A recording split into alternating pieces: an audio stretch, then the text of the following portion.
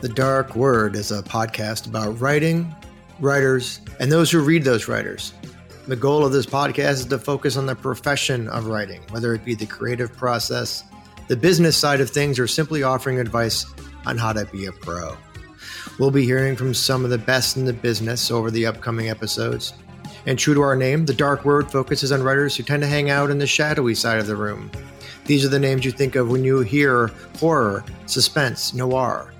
The names who have chilled you and thrilled you. So follow me down this dark hallway, because there's someone I'm dying for you to meet. Dying for you to meet. Dying for you to meet. Dying for you to meet.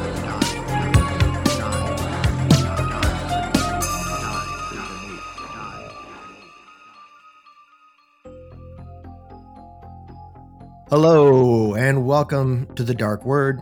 I am your host, Philip Fracassi, and as usual, I'm very excited for today's guest, especially excited to have Mr. Stephen Graham Jones on the show today to talk about writing and publishing and all sorts of good stuff. Stephen is the New York Times best-selling author of nearly 30 novels and story collections.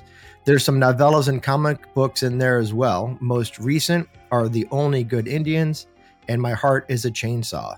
Up next is Don't Fear the Reaper. Stephen lives and teaches in Boulder, Colorado. Hey, Stephen, how are you, man? Hey, I'm great. Thanks for having me on. Absolutely. So I have a lot I want to get to and a limited amount of time to do it. So I'm just going to kick it right off. I always like to start these conversations. I think you might have listened to a couple episodes by talking about kind of like early experiences. And you've been writing for 20 years. And my research has shown me, I think your first publication was Demon Theory. I'm sure you published some stories before that, but can you tell the people who might be listening, writers and whatever, what your first publishing experience was and what were some things that you took from that? What were some lessons that you took from that first experience? Yeah, that's probably 1995, a story called Paleogenesis circa 1970 that came out in Black Warrior Review, and I got $150 for it. That's not bad. No, that was all right, man. And Black Warrior is a good place to be too. And I like that story a lot as well. Or I used to. I haven't read it for 25 years. But it was weird. I was living in an apartment in Denton, Texas with my wife at the time, new wife, old girlfriend. We've been together a while, and I got a call from this editor at Black Warrior, and he said, "Hey, man, I like the story. I want to pick it up." And I kept on insisting that he was one of my friends from grad school who was pulling a prank on me because I couldn't imagine that this was actually somebody wanting to pick up my fiction. And he finally convinced me that it was real. And so I remember, this was landline days. I distinctly remember hanging that phone up and holding it there, on the cradle and thinking, this is where it starts. I'm getting published in a real place. I'm getting a check for publishing. And I thought, this is the first gate. And I was still holding that phone and it rang again. And I picked that phone up and it was, the emergency room from back home where I grew up in Texas, telling me my mother had just gotten into a head-on collision right in front of the emergency room. They just wheeled her straight from the wreck into the emergency room on a gurney. Holy cow.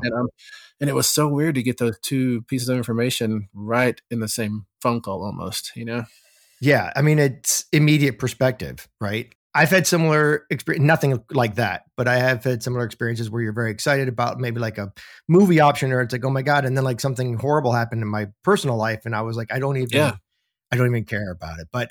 And then when I'm sorry that happened, by the way. She's all right. It's all good. Yeah. It's all good. Okay, good. And then how did that snowball into what eventually became your first novel, Demon Theory? My first novel was actually The Fast Red Road. It came out in 2000. Oh, okay. It was my dissertation at Florida State University. And I guess the way that story snowballed was that I just kept getting publications. What happened was the cohort I came to get my master's with, there were probably 8 or 10 of us. And man, we got to school and we were all like the nematodes in SpongeBob. We're just chomping at the bit. We're like, when can we submit? When can we submit? We're the next, whoever. And right. And the professors would say, y'all calm down. We'll tell you when you're ready to submit. And I was like, screw that. So I just started submitting immediately and started getting published immediately. And I just kept getting published all through grad school. And yeah, then for my dissertation, I did the novel, which that's a big jump. Stories are really no preparation for writing a novel. Right. Stories, they'll cap out at 30 pages or, at the tops, it seems like. Whereas a novel is a completely different beast. And I had no idea how to do it. And writing that first novel, because I didn't know how to do it, every time I hit a wall, like to me, writing a novel is you run for 10 pages, 12 pages, and you hit a wall and you don't know what to do. And you have to like cast around and, do whatever you have to do to get those next 10 or 12 pages. But I was on fast deadline. I didn't have time to be sad that I didn't know what came next. And so every time I hit that wall, I just reached in my head and pulled out a piece of my life and put it on the page and changed the names. And I got through that 350 page novel like that. And the trick was that kind of conditioned me to always write novels like that. So all of my novels, that's what I do. I instead of waiting around for what comes next, I just put a piece of my life down and sneak it in and change the names. Yeah. Well, that's interesting because that was going to be my follow-up is, has your process changed over the last couple decades? Is it that I hate that pantser plotter question, but like when you're writing novels now, do you do it differently, or is it still just kind of seat of your pants kind of thing? It's the ones that work are seat of my pants. I've, early in my publishing career, this was my second or third book. I didn't have any weight to throw around in the publishing industry, and I had to sign a contract for a thriller novel that was had chapter approval on it, which meant that every chapter I wrote, I had to give it to the editor, and he would, mark it up and tell me not to do this instead. And then I got to write the next chapter, and weird, that's a terrible way to write a novel. Yeah, I can't even imagine that. Yeah, and so I've done that once, and I've tried to work off an outline. I'm terrible at working off an outline. But it's always seat of the pants for me. Like right now, the third Chainsaw book is due at the end of summer, and I don't have any idea what it's going to be called. I don't know what's going to go down in it. I just know that we're back in proofrock, and I'm writing another novel right now, so I got to finish that one before I can start this other book. Is that terrifying, knowing that you're under contract for a novel where now you're a New York Times bestselling writer? I'm sure they're paying you okay. Like, is that, or are you just like, no, I'm just going to keep doing what I'm doing? Yeah, I just keep doing what I'm doing. I watched that. I haven't watched it all yet. I've watched like the first two parts of that Beatles documentary, that Get Back. There's a part in part one where John Lennon is just talking to Paul McCartney, I think it is, just, between songs, between takes, whatever. And Paul McCartney's like worried that they're not going to be ready in time. And John Lennon tells him, when my back's against the wall, that's when you'll see me at my best, And that really resonated with me, because I'm not saying that I only work under a deadline. I kind of work whenever, it doesn't matter. But I've never failed to come up with the thing I need to come up with, So I'm not that worried. I am worried that it won't be I want it to be of the same caliber that I think that Reaper and Chainsaw are at. But you never can really. You can just do your best and hope it's good enough, Yeah. Now, when you're not working under deadline, I know it's probably been a while since you haven't been under deadline, but when, during maybe some years when maybe you didn't have a deadline, how did you give yourself the motivation to work on something like a novel? Well, this novel I'm writing right now is not under contract. I have not sold it yet. And so I'm still doing that. I didn't even mean to do it. What happened was I was on a plane to Dubai, and I had a new iPad with a new keyboard, and I love to play on new toys. And I thought, I'm going to see if this keyboard works for an hour. And so I sat down, I read a chapter, and just screwing around, like not going anywhere, just seeing if the keyboard worked. But then I kind of liked it. So right now it's at 55,000 words, and it'll probably be at 70 or 75 here in a couple of weeks. And it'll hopefully get done so I can jump into that third Chainsaw book. But I've never had to like trick myself with, I don't know, exercises or schedules or anything like that to write, because I'm just like I feel like there's always bungee cords pulling me to the keyboard. Like that's the only place I really want to be. Because when I'm at the keyboard, I can hide from responsibility, and I just don't like responsibility whatsoever. I don't like mowing the grass. I don't like paying the bills. I don't like going to meetings. I don't like doing phone calls, all that stuff. But if I'm at the keyboard, it's like I've got a little invisible shell around me, and nobody can touch me, and I get to hide. That's amazing. So let's talk about some of the early books, and then I want to talk to you about some more about your writings, the way you work. For about, I would guess, from like 2000, then when you did your dissertation, to about 2015, give or take, you were publishing a lot with, quote unquote, independent publishers. And then I think when Mongrels came out, feel free to correct me if I'm wrong here, I believe that was like your first sort of quote unquote big five or mainstream publisher. What were some things that you learned in that process of publishing all those books that you did with some of those indie publishers? Were there any lessons that you took that would be applicable to maybe other writers who are, going through that process of, or going through that period of publishing?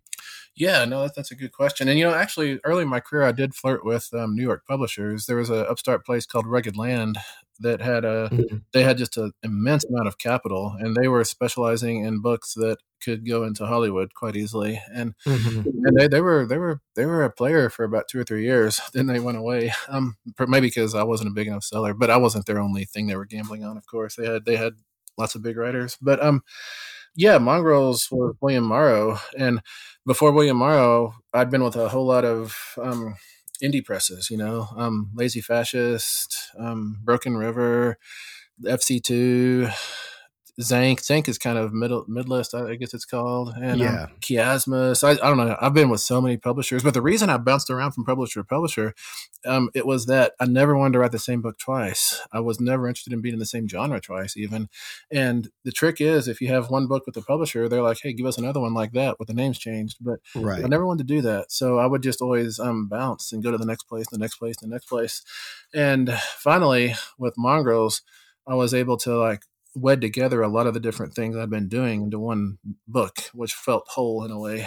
It felt like it knitted me back together. And I've just been sticking with that ever since, with doing that kind of knitting together various ways of telling a story in different contents and stuff. But as for indie versus commercial, to me, the big difference is, there's two big differences. The commercial presses have distribution and marketing, and indie presses have to really struggle to get that stuff. But with indie presses, I would probably have more, I could do weirder things, if that makes sense. The Long Trial of Nolan Degatti, which came out in 2007, possibly somewhere around there.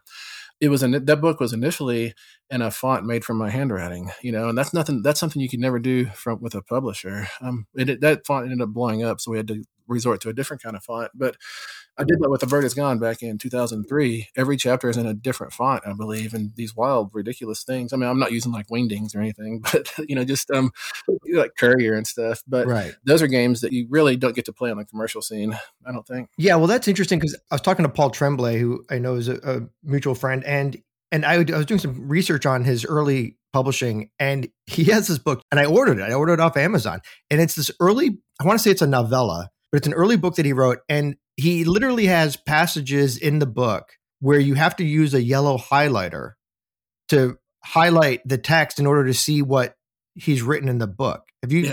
Yeah. Are you aware of this book? I do remember that. That's not a Harlequin on the train. Harlequin in the Train, is it? Yeah, I think that's it. Yeah. I think I blurbed Harlequin back when. And he does a really cool thing with chapter numbering in that novel, too. Something I've never seen done since. I like it a lot. Yeah, but he's, not to get off on the Paul Tremblay thing, but with his, I'm actually pretty impressed that even with William Morrow, they still do some pretty creative stuff with his copy. Like Paul does pretty interesting, he doesn't go full House of Leaves, but he does some experimental stuff. Oh, yeah, for sure. Yeah. As far as how he lays stuff out. So I want to talk about Mongrels for a second, because Mongrels is interesting, because I remember, and always feel free to correct me, I pretty much remember Mongrels as a short story.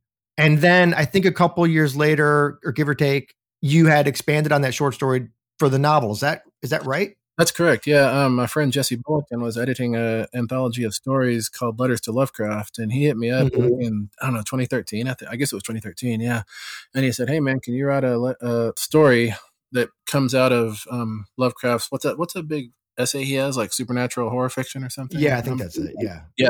And or writing supernatural horror or something like that. Yeah, something like that. And I had that on my Kindle at the time. And so while I was talking to Jesse, I opened up my Kindle and I did a search in that thing for the word werewolves. And there was one instance of the word werewolf. And so I told Jesse, I said, you bet I can do that, because it had werewolves. I could write a werewolf story. And I can always write a werewolf story. And then I forgot that I told him yes until he called me up on a Tuesday, and he said, hey man, that story's due tomorrow. Just making sure you're going to give me something. And I was like, oh yeah, I probably will. And so I had been down to Manitou Springs, Colorado. And I had this big jug of chocolate covered sunflower seeds. And so I just ate that whole jug and got all jittery and wrote Doc's story. That's what it was called back then.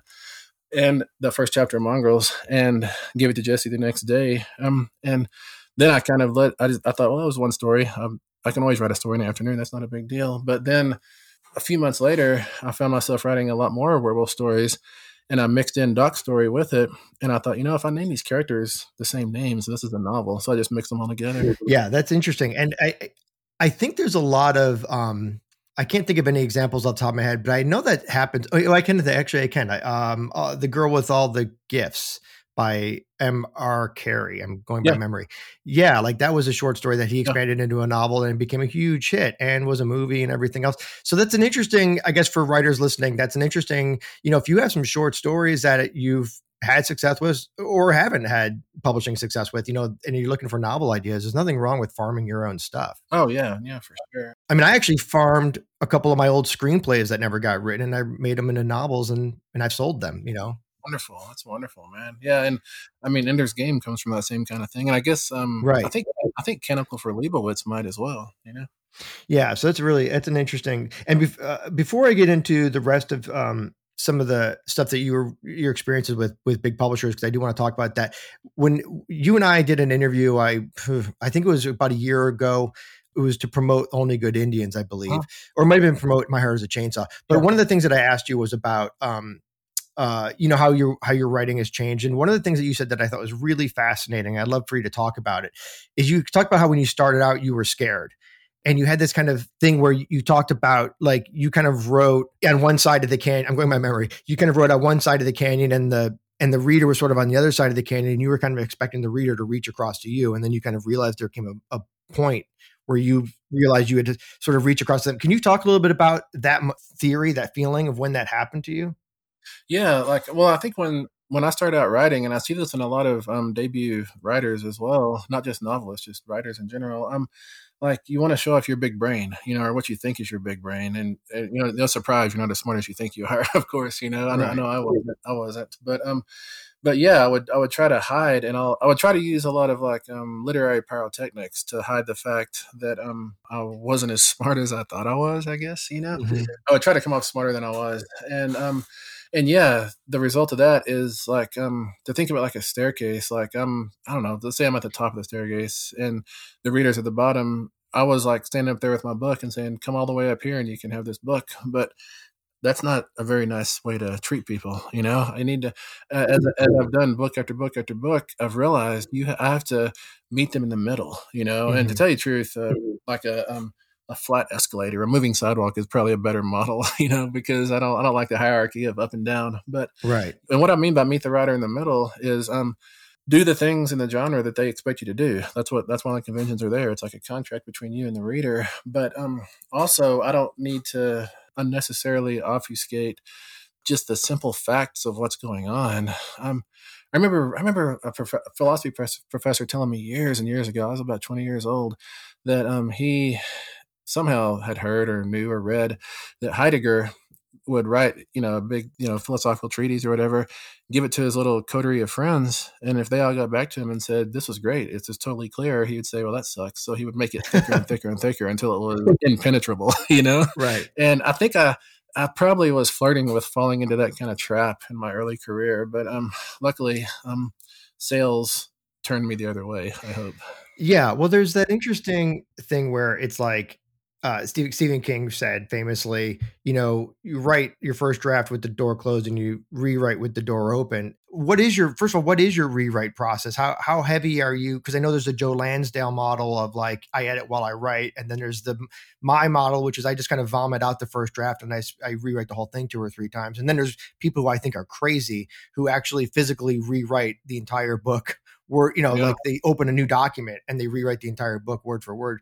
But what's your kind of editing process or rewriting process?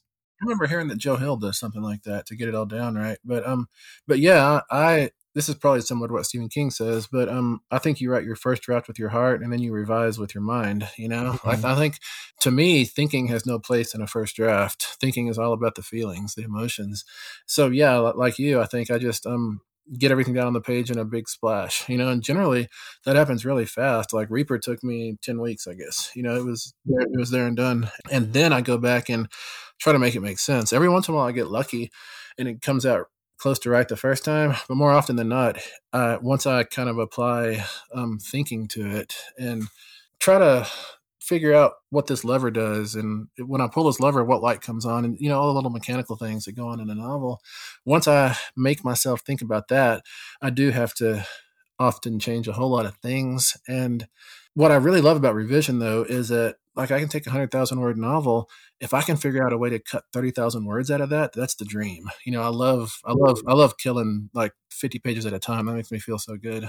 Yeah, which is sort of the antithesis of a lot of writers, because they want to, they don't want to kill their babies or kill their darlings or whatever it is. But the other thing I wanted to talk to you on that same note is like, so you have a very unique, and this kind of, I think, plays into what you were saying. You have a very unique voice. I think there are writers who their voice really gets across in their writing. I'm thinking about guys like Laird Barron, who, when you read a Laird Barron story, it feels very much like a Laird Barron story just because of the way he writes his prose. And same with you, your books have a very liquid kind of, I don't know if that's a good way to describe it, but it feels very liquid. It feels almost stream of consciousness when you're reading your work. And is that something that you have grown more confident in, or I guess to your point, you've always kind of written that way, but now you kind of, maybe you tend to take care to make sure that you're getting across whatever messages you're trying to get across to the reader, not making them work so hard?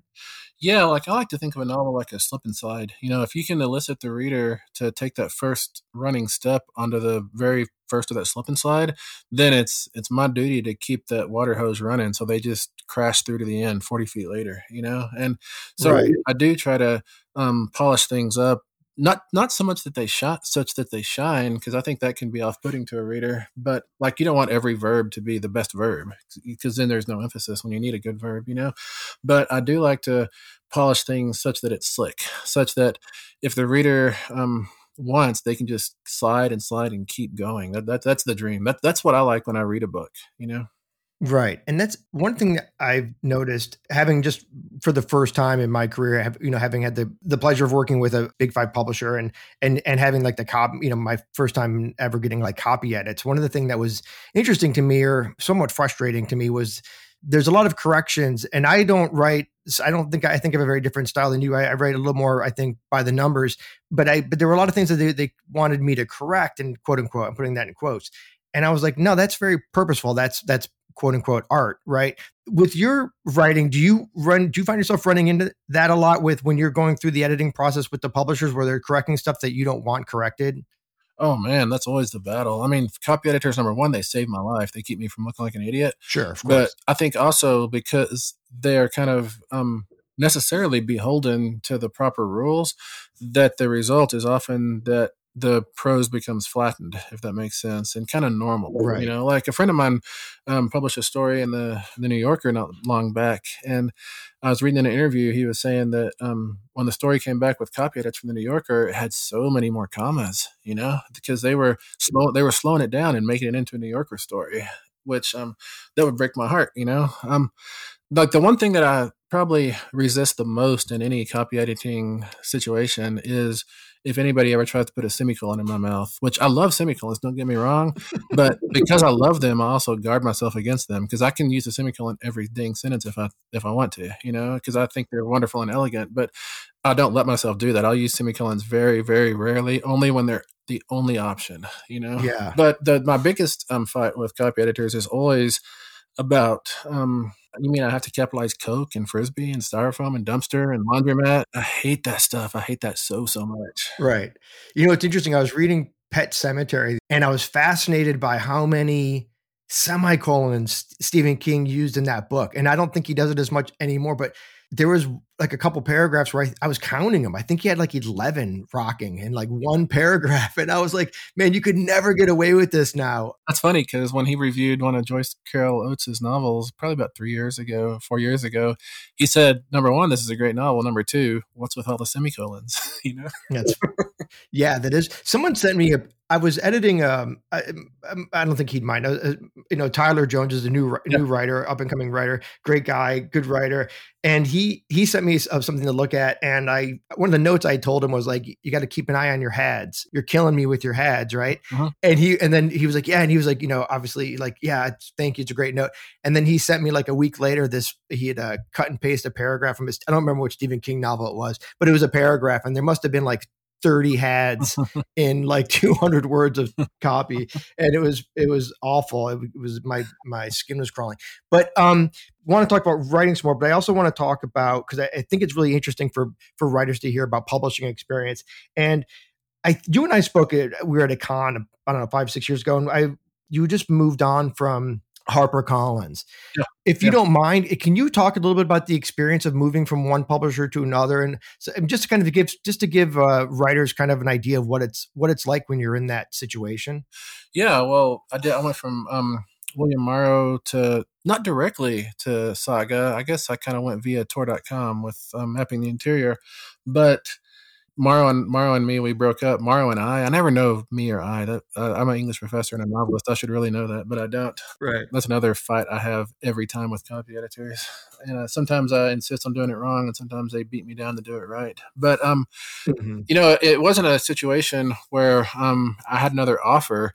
So I said bye to William Morrow and yes to the other place that was asking me to dance. It was the case that we kind of reached an impasse, me and William Morrow, and so I checked out. I mean, we went our separate ways, and I didn't have anywhere else. And I wrote, 2 novels, one crime novel and one science thriller, and my agent wasn't having luck selling them. And then I accidentally wrote The Only Good Indians. I was trying to write a novella for Datlow, and I wrote 2 novels on accident, and then I accidentally wrote a 3rd novel, and I was like, do I not even know how to write novellas anymore? It's just a word count.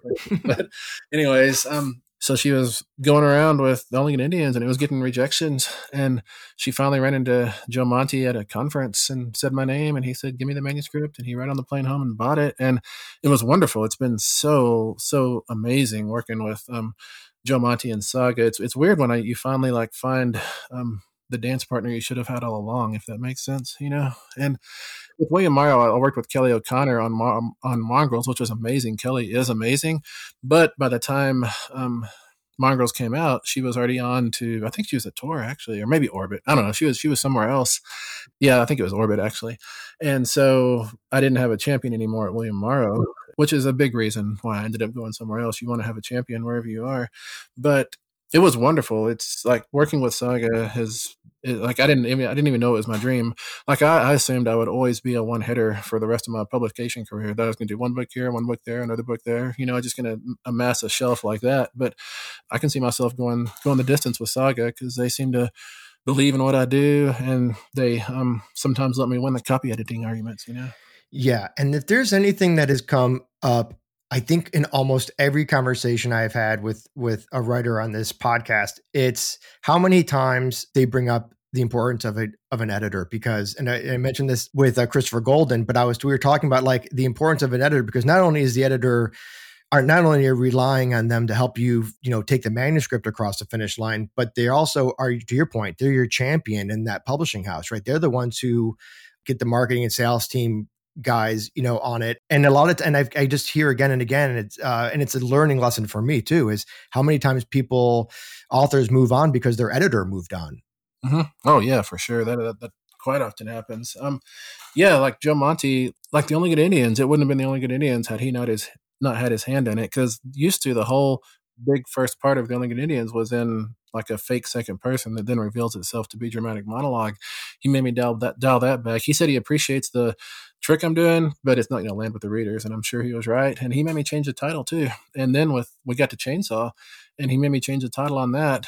What was I calling it back then? Lake Access Only. That's what it was called for a long time. Mm-hmm. And he also, Joe doesn't make me do anything, but he tells me that it would be a lot better this way. And my initial response is always, oh, come on, I know this book. But I also have to remember that he's been doing this a long time. He's really smart, and he's not trying to ruin my book. And I trust him as well, And, well, that's huge. Yeah. Yeah. When he told me that the ending of Chainsaw, he didn't know what would work, but the way I was doing it was not working. I listened to him. And so I tried it a different way. And that different way turned out to be the way that both worked and opened it up to a trilogy. So I'm so thankful to have his input on my books. Yeah, that's amazing. I know Nathan Ballingrud publishes with at least his last couple books, I think, were Saga as well, and I know he talks highly of them. The only thing I know about Joe Monti is he's really hard to get. It's really hard to get a response from him if you're trying to sell a manuscript. But the guys the people he works with are amazing. So that's really interesting to hear. So I want to talk about writing because you teach it. One of the things that I asked you in our interview was, I said, what's the one takeaway you want every writer to leave your classroom with? And I think you mentioned that direct address commas aren't optional. And, and I just, what are I obviously we can't put your entire syllabus into, 3 minutes of chat. But what are like, if you're, let's say, let's pretend that we have, 100 writers listening. What are like 2 or 3 things that you would want to make sure that you would emphasize to a new writer to make sure some do's, some obvious bullet point do's and don'ts? It's good. And I think you've got well over 100 listeners too, man. I think we got a lot of writers tuning into this, which is exciting. But, the 2 pieces of advice that I always want to tell every writer, every student is, number 1, read outside your genre. Because I love horror. I don't read only horror. I read a lot of science fiction. I read a lot of science. I read memoir. I read random nonfiction books. I read comic books. And the deal is that, staying in your home field is great. You got to know the plants that you live in, the stuff that's around you, but step over that fence and go walking in other fields. And then when you come home, you're going to have burrs stuck to your pants leg and they'll fall off and become seeds. And that new DNA is exactly what a genre needs to stay vital. I may learn something in a book on plant pollen that I can use to great effect in horror, or I may learn something in a science fiction novel. And I love to, it's not that I love to hotwire things. I mean, I do like to hotwire things, but I just like to keep horror vital. And the way I like to keep it vital is by smuggling in strange DNA. And the other piece of advice is to choose writing over everything but family and health, because without some sort of, I say family, that can be your friends, but if you don't have people around you, and if you can't actually physically get to the keyboard, you're going to have a hard time, getting books on the page. And it's funny because, man, probably 10 years ago, I used to have 3 things I would say in front of an audience. I'd say, choose writing over everything but family, health, and I don't know what that 3rd thing was anymore, so it must not have been that important. Maybe it was like vanilla Coke or something. I don't know. But it's so easy. The world wants us to watch reality TV, to go to the baseball game, to hang out at the bar, to do 50 other things, And the trick is, like, it's like there's elastic bands tied all over your body, and they're tied to all these different places in the world, and you've got to struggle to get to the keyboard, And so the more of those elastic bands you can snip off, the quicker you can get to the keyboard. And yeah, you do end up not being as social as you probably might want to be, and you miss out on the big game or whatever it is. But getting words down on the page, to me, that's what really matters. Yeah. I mean, two things in response to that. One is, years ago, Laird Barron and I were chatting, and he brought up some poets that he reads that he's gleaned a lot from. And I had read poetry before, but some of those poets that he mentioned, and I've since kind of gotten hooked on a lot of different poets. And for me, reading poetry, man, it really opens up like what you can do with language, and you get, to your point, it's not so much about, I just read this beautiful phrase, I'm going to plagiarize it. Or whatever. It's more about it's like the burrs sticking to the pants. It's like, it's in your subconscious, man. It's like once it's there, it's like because writing is such a subconscious experience in general. So when you're flowing and you're just kind of letting the words go, it's like those things that you've read in the past, or ideas that you've read about, or to your point, weird factoids that you might have come across, those things will drop and naturally as you're writing. And so that's why I think reading widely is important. It's not so much about, I'm reading widely and you got to take a book of notes. It's just read it, man. And then when you're writing, it's going to pop up when you least expect it. Yeah, you're right. You can't help it. I've run into people before, students particularly, but people at cons as well. They'll tell me they want to write this, they want to write that. And I'll say, well, who do you like? What do you read? And they'll say, I don't really like reading. And that just like melts my brain. I cannot even fathom that. I can't understand not reading. If I don't read, I feel like I'm just hollow inside, Yeah, no, I need at least an hour a day reading something just to kind of keep myself sane. I wanted to get your comics and movies, but maybe we'll have another opportunity in the future. But I'd always like to end these things, and I'm sure you have some great examples. I would love to ask you if there are, 1 or 2 books that you feel that are writing books that you would, that are hardcore recommends for any new writer, stuff you got to have and read or have on your desk. I've gotten a whole lot from Richard Hugo's book on writing poetry, Triggering Town. It all applies to fiction. Everything he says, it's a little book. It's like 75 pages maybe, but I read that book pretty regularly, and I always feel like it lets me refine my center, if that makes sense, and of course, Stephen King's On Writing is one of the best texts you can read. And, Tim was just on here talking about writing in the dark, or writing the dark. There's an essay I go back to over and over again. It's by a guy named David Jauss, Jauss. It's called From Long Shots to X-Rays. It's about point of view in fiction. It's about point of view and distance and angle in fiction. That, more than any other article on craft that I've read, that has influenced my fiction. I think like I should dedicate most of my books to him, because that book made me understand fiction in a different way than I ever had. And that's just an essay you can find online? It's an article. I don't know if it's online. I mean, I know it's online behind a paywall. I don't know if it's public, but it's got to be out there somewhere. It's in it. He did a book on craft techniques, and it's in that book as well. I've got that book. I haven't read the other essays yet. I feel like I'm still making sense of that Long Shots to X-Rays, and once I have fully incorporated that into my DNA, then I can move on to his other insights. And then what about writers? Like, not necessarily, writers that you think are, necessarily entertaining, but what are some writers that you feel that you'd put out there that you feel like if you want to expand the universe of your mind, these are a couple of writers that people could check out? Yeah. The first book that popped in my head when you said that was Brian Hodges' The Immaculate Void. I think that book is so beautifully written, and it's so engaging and thrilling. I just can't get enough of that book, The Immaculate Void. It's cosmic horror. Gemma Files's experimental film blows me away every time I engage that book. I think it does everything a horror novel should do, and I'm quite jealous that I'm quite thrilled I get to read it. I'm quite jealous that I probably will never write anything as good as that. Yeah, I've heard that one come up a couple of times, which is interesting. I obviously am a fan of Gemma's, and I have it, but I have to get it read. Well, listen, man, thank you so much. I appreciate you being here and taking the time. When is the second book, The Reaper, which is the sequel to My Heart is a Chainsaw? When is Reaper coming out? Early February of 2023, maybe February 7th, I guess. And then Earth Divers, that comic book, comes out. Well, I can't say the date yet. It comes out before too long anyways. In 2022? Yeah, 2022, yeah. Oh, there's your dog. Yeah, she's glad he finally spoke up. She tired of me talking into this microphone. Hilarious. All right, dude. Thank you so much. I appreciate you being here, and everyone who's listening, thank you for being here. And we will meet again next time on The Dark Word.